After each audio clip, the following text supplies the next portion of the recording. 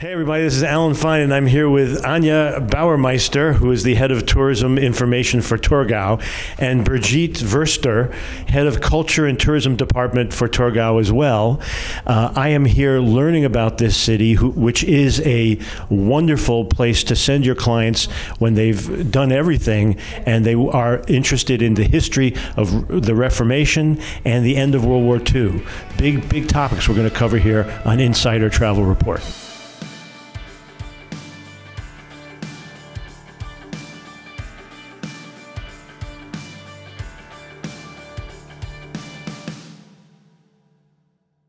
Thank you for hosting me and taking me around and opening my eyes to what Torgau has to offer.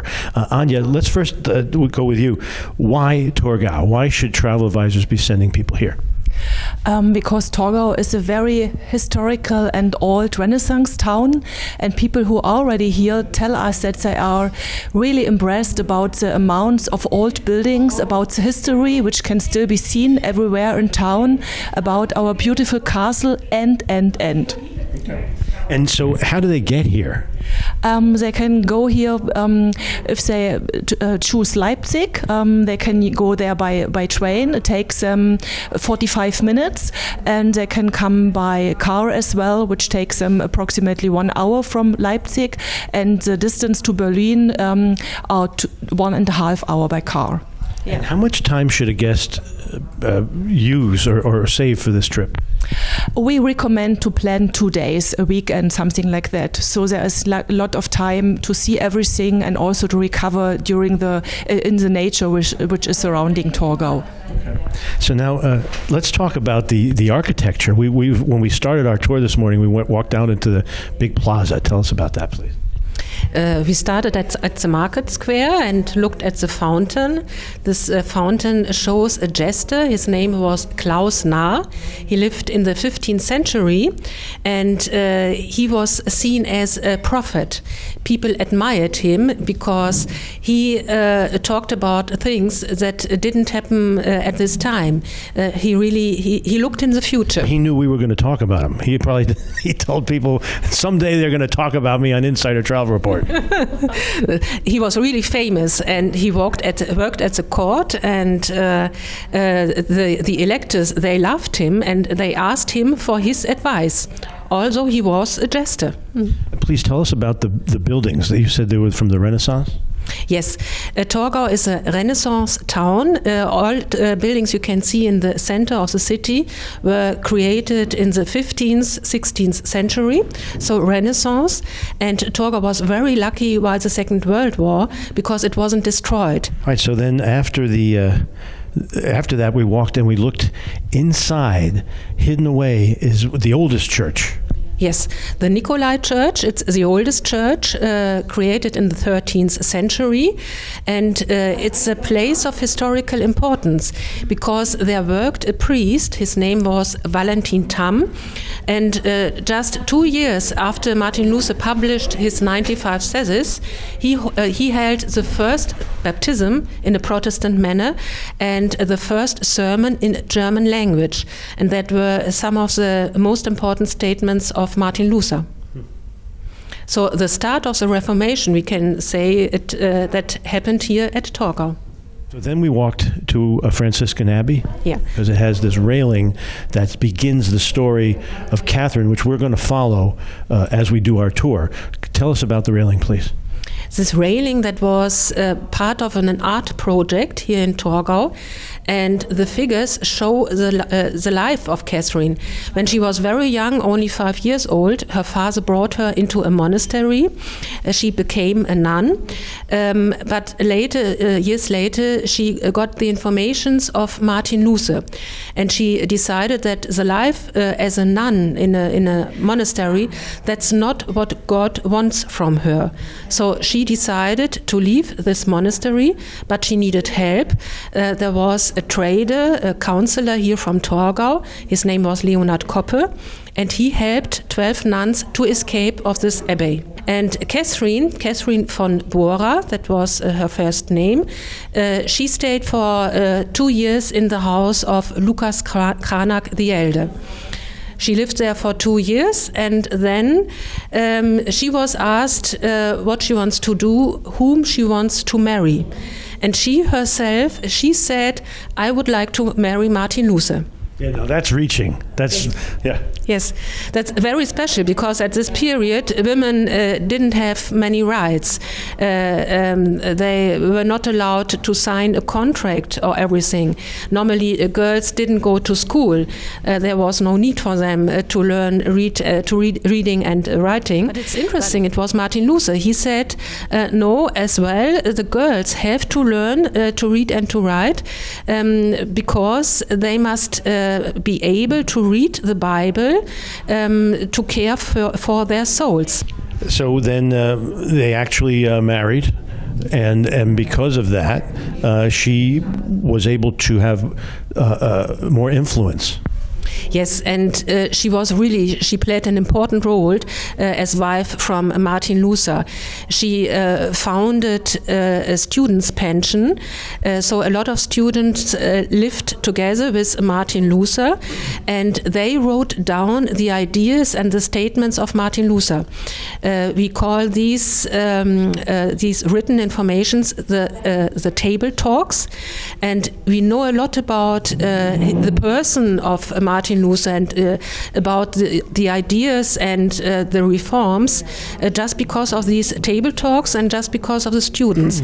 According to the Bannister, and the rest of our tour, we're going to then see later in life when she had an accident, broke her hip, and then we're going to go to her final residence. So now we went where to next? She lived in Wittenberg, but in Wittenberg the plague broke out. People escaped from Wittenberg, and Catherine wanted to go to Torgau together with her 2 youngest children. But when she arrived at Torgau, she had an accident. She fell down from the horse-drawn chariot and broke her pelvis. And then she was brought here in Torgau into a house, and there was a woman, a widow. She cared very, very good for her. But also at this time there was no help for Catherine. She died a few months later, and then the next day she was buried in Torgau, and her grave is still here in Torgau in the town church St. Mary. Okay, we'll see that in a moment, but meanwhile the death house has become a wonderful museum. Yes, and as I know, it's the only museum, the only exhibition that concerns the life of Catherine Luther. And let's talk about that statue that's in the middle. And it shows Catherine on the one side as a very shy woman. When she was a nun, of course, she didn't have to say very much. But on the other side, we can see the self-determined woman, very brave. She looks straight into the eyes of everybody who looks at her. And so that shows the very interesting person of Catherine. The museum also shows how much of a public figure Catherine was, and so because there's a lot of memorabilia, almost like she's a rock star, so to speak. Let's talk about that, please. Yes, at this time, Martin Luther and his wife, Catherine, as well, they were really very famous and well known. We've got a lot of paintings about Catherine as well, and that wasn't common that a woman was painted. That shows they all knew very well about the important role of Catherine, who supported and helped her husband. So next we went to the priest's house. Tell us about that, please. Georg Spalatin, he worked as a private secretary of the elector, so he was really in the center of the power. He had the possibility to protect Martin Luther and to find new light for the Reformation. There are a lot of letters written by Georg Spalatin. We can read them today, and that shows that he was a networker. He had the contact with a lot of people, very important for the Reformation. And the other one, who's shown in this exhibition, John Walter, he was a musician. He translated hymns from the Latin language, and in these songs he described the ideas of Martin Luther. he wrote the first hymn book, the first chant book for the Protestant Church. And together with Martin Luther, they invented the new liturgy for the Protestant sermon. So each person about we talk, Spalatin, John Walter, Lucas Cranach, each one on his position was very important for the Reformation. Not to be crass, but the way I hear this is this was his marketing department, because you're talking about a populace that couldn't read. And so how do you get this new information, this new way of thinking out? Well, you do it through pictures for paintings, you do it through music, you do it through an oral legacy. And so these gentlemen were really supporters in that respect. Yes. And very important. We went from there to the church where Catherine's buried. Yes, that's a town church, St. Mary's, and inside we've got her original tombstone donated from her children, and this tombstone shows the coat of arms of Martin Luther and as well of her original family von Bora. And in her hands, she holds a book, and of course that's the Bible, because that was the first and the main statement of her husband. He said, the Bible is the only source of our religion. All right, so then we went up to the palace, and the first thing you see is a moat. Tell us what was in the moat. In this moat, there are 3 brown bears, and that's not only a joke for the tourists, but it has tradition. It was the elector who gave the order to dig this bear moat because he loved to hunt. And in the high days of the castle, there were around about 300 people who used to work for the elector and his family, and all these people needed food. And they brought them, the living bears, inside this bear moat, and later on they were eaten. Well, but they didn't hunt them in the moat. They grew them there, and then they sent them out. And, okay. Mm-hmm. Now, in the castle, we see a couple of interesting things. One is this spiral staircase. Tell us about that, please. This spiral staircase is really very special. There's only one you can compare, and that's in the Castle Blois in France. This spiral staircase is only stabilized by the pillars exterior. So people, even today, we wonder how were they able 500 years ago to construct such a spiral staircase, and that it still stands today. And then we climbed it. I got some shots of the palace, and then but at the top of the stairs there's a doorway. Yes, this doorway, it shows the electors, it shows Frederick the Wise. He gave the order to kidnap Martin Luther. That was a trick. So that was the thing. I said kidnap him, but he kind of wanted to go. Well, you couldn't let the powers that be know that you were actually rescuing him. Yes, he wanted to protect him, but he didn't want to be attacked by the emperor and by the pope. So it was a trick. He said, we will kidnap him. He gave the order to bring him to a castle of his own. Not knowing which one. He had 3 or more. Yes. So he couldn't go to the emperor or to the pope, and he could say very seriously, I don't know where he is, Martin Luther. Mm-hmm. But he knew that he's safe. Also, there's an example of early 1500 graffiti? Yes, we always talk about the youth today and that they make and like graffiti, but even 500 years ago, inside we found these graffitis that are special words, but written on the pillars. Yeah. So from the spiral staircase, we went to the church that's inside the palace.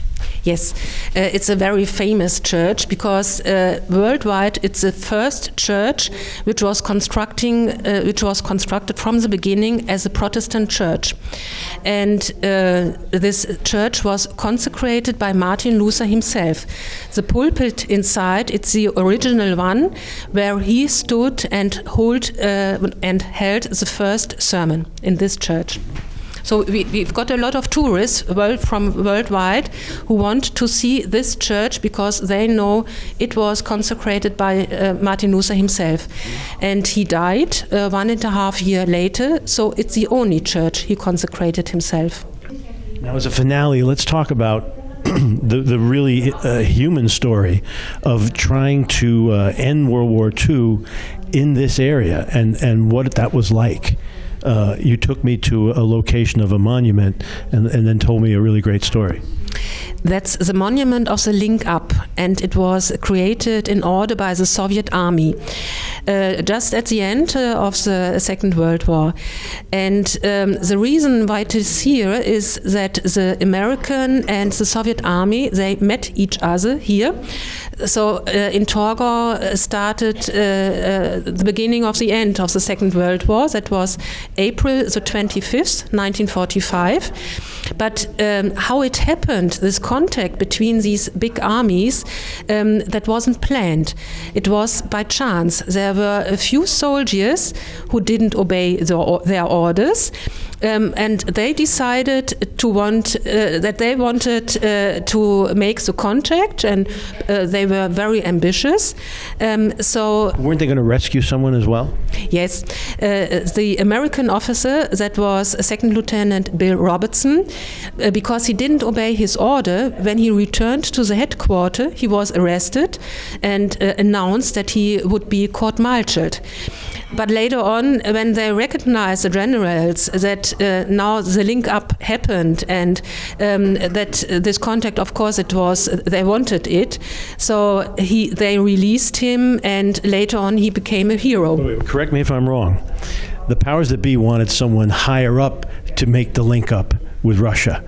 And because of the extreme zealousness of this second lieutenant trying to rescue people, he actually was the one that went up on the castle and didn't wave a white flag because that would mean surrender. He actually found something to color it to make it look like a makeshift flag. I mean, he went to a lot of effort to get court-martialed. But anyway, so he was able to get the Russians to trust that this wasn't a trap. And just imagine, you really painted a picture of them going across the bridge and not knowing, is this a trap or not? And so he endured all that only to be almost court-martialed. But then tell us what happened. The soldiers, they were very glad about the contact, and they became friends. Lieutenant Bill Robertson and Lieutenant Alexander Silvashko, that was the officer of the First Ukrainian Front, the soldiers on the other riverside. They were really happy. They became friends, and they met each other again. Years ago, here in Torgau, we have a big festival. It's called the Elbe Day, and they for several times they met each other again. We have a picture of them like 40 years later. Yes, they met each other again, 1985. So that was 40 years after the link up here in Torgau, and they became residents of Horne here in Torgau. Now, this flag, the makeshift flag, we also have a picture after he was thrown in the clink. He was thrown in jail, but then he went he got promoted twice. First time, we don't have a picture of it, and then tell us about that second picture. Yeah, he started as a second lieutenant, but later on, a general who wrote to his patrol, he congratulated the soldiers, and he said that was so extraordinary what happened at Torgau. He promoted each member of this patrol one rank, so Bill Robertson became first lieutenant. But later on, then General Eisenhower, when he got the informations what happened at Torgau, he invited this patrol again, and Bill Robertson, he was a very smart person. Later on, he studied medicine. He gave this flag, this hand-drawn flag, as a gift to General Eisenhower.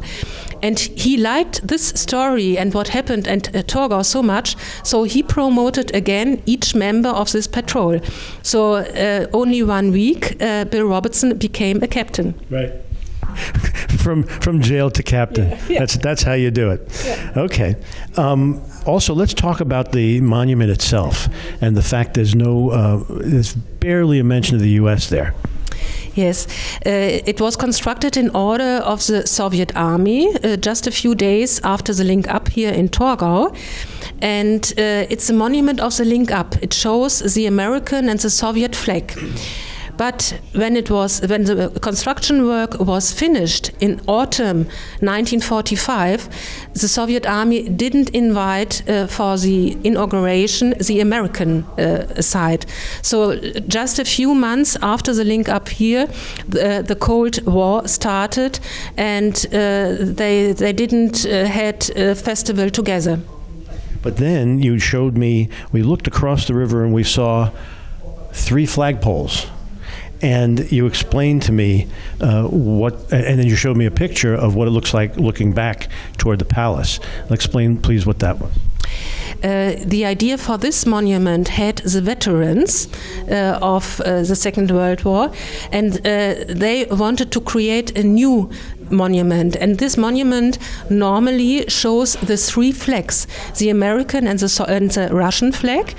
And the Allied said, today, after so many years of peace between our nations, we want to have a monument added as well as the German flag. So normally it shows these 3 flags, but since 1.5 years, of course, we have a problem, the Ukrainian war. So today you can't see these flags. One reason for it is that the soldiers on the other side who made the contact with the American soldiers, they were members of the first Ukrainian front. So of course for Torgau it's a special tragedy, the Ukrainian war. And that was my day. And I think it was rushed and it should be taken over a weekend, as Anya said. Now let's tell our travel advisors how to get more information. They can contact us, can see our homepage, which is www.tic-torgau.de, and we are happy if we can give them information they need. We have tour guides as Birgit who can guide groups in English through town, and of course there are a lot of possibilities to go for individual travelers. We developed a tour which can be shown on your phone, so people get all information they need if they want to visit Torgau. Thank you both for showing me and opening my eyes, and I hope it helps all you guys know more about the area too. And this is Alan Fine for Insider Travel Report.